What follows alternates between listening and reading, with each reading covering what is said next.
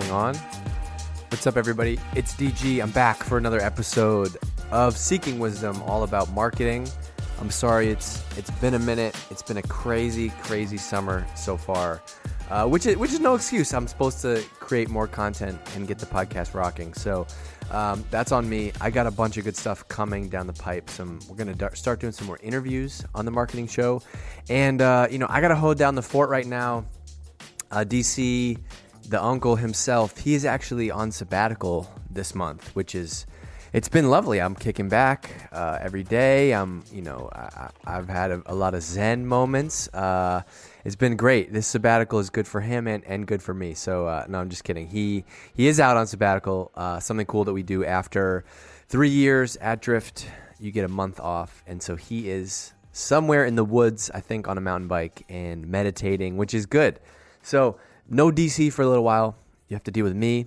I know Maggie's been bringing a bunch of heat, but I got a bunch of good stuff coming for you. So today, actually, you know what? Before I get into today's topic, the thing I want to talk about today, I want to read you something that I saw online the other day. So my guy, Andy Raskin, who is a great brand positioning, messaging, storytelling guy among many of Silicon Valley's greatest companies, he tweeted, "I mean this as the highest praise possible. Drift isn't a vendor. It's a reality TV show." He tweeted that earlier this week.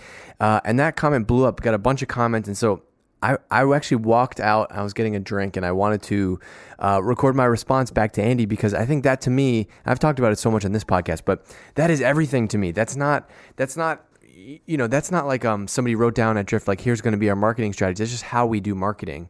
And it's really based on this thing from Gary Vee, which I didn't know that it was Gary's thing, right? This always happens. Like, we do something and then somebody else is like, oh, that's Gary Vee calls it whatever. And we just happen to be on the same page. And so people think that we took it from him, which is not true at all. Gary calls it document, don't create. And I love that. And I think that's why our podcast has been so successful. It's why we invested so much in video. And that's what Andy meant to me, which is like, look, the best marketing today is real. It's authentic. It's human. You've heard me say that over and over and over today.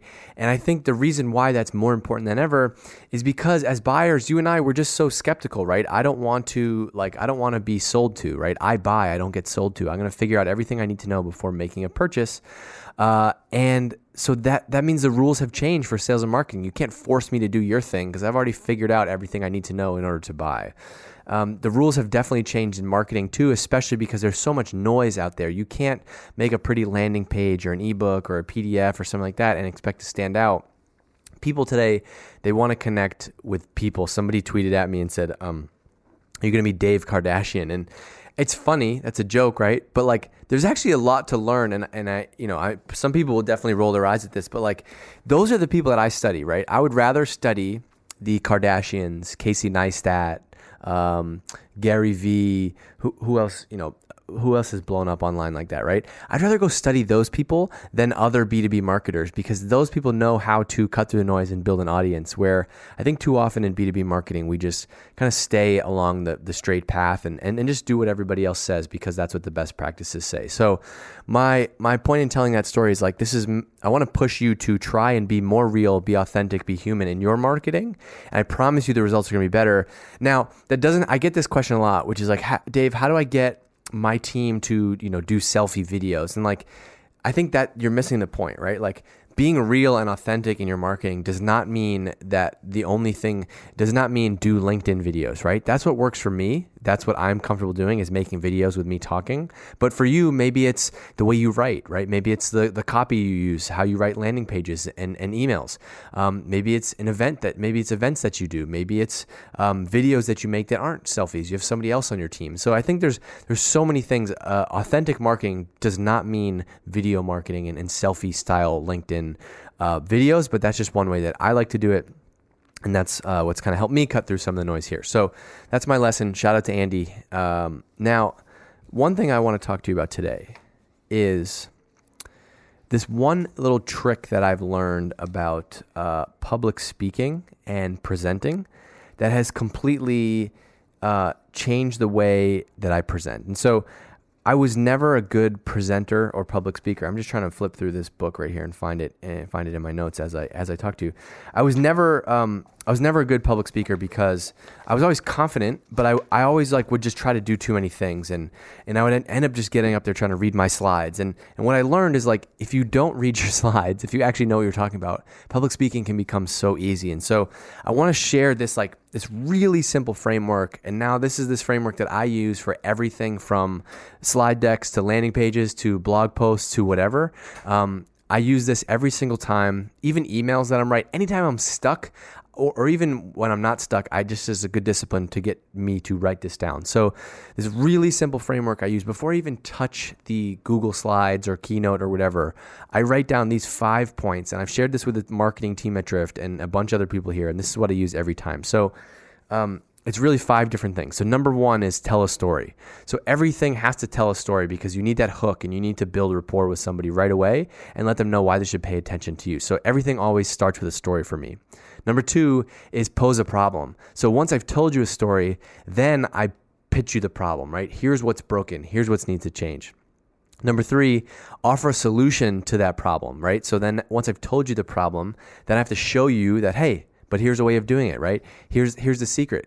Here's the path. So offer up a solution. Number 4 is to show examples, right? It's not just enough to show somebody, to tell somebody the solution. They want examples. They want social proof, right? They want to see how other people like them have done this thing that you're telling them about. And then the 5th thing is the call to action. What do you want people to do after that? And so that is, I have taught this here at Drift. We did a public speaking class. I share this with so many people. I just stick to those 5 things, and I promise you every landing page will be better. Every presentation that you make will be better, right? This is the only secret I've learned to making better presentations is build an outline that starts around these 5 things. Tell a story, pose a problem, offer up the solution, show specific examples, and state the call to action. Those 5 things will get you everywhere. That's all you need to do to deliver an amazing presentation. And I love this because I love I love when things get really simple, right? This simplifies it. And so what I do now is if I got to do a presentation, like I'm speaking at a conference in August. And so the way that I will write that presentation is I will open up a Google Doc or pen and paper and write down those 5 things first and basically fill them in as Mad Libs, right? Tell a story. What's my story going to be about? Pose my problem. What's the problem that I'm trying to pose here, right? And go down that checklist that way. And then the deck is easy. And then it just becomes about how you want to design it and then getting a couple practice runs through. So that's my presentation secret. This is a little bit of a rant, but this is why I love doing this podcast. It's just fun. Like I'm talking to you all.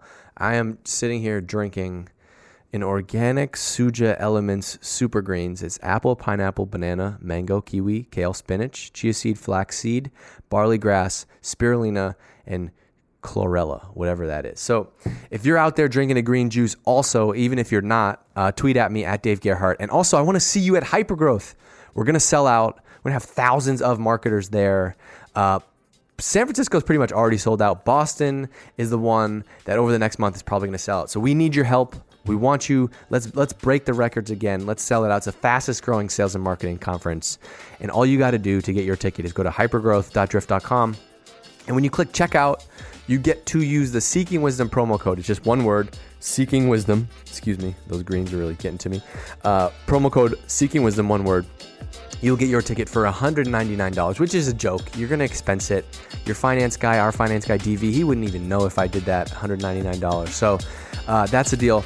Get your ticket to Hypergrowth. I will see you there. DC will be there, rested up off a sabbatical, and I'll talk to you on the next episode of Seeking Wisdom. Peace.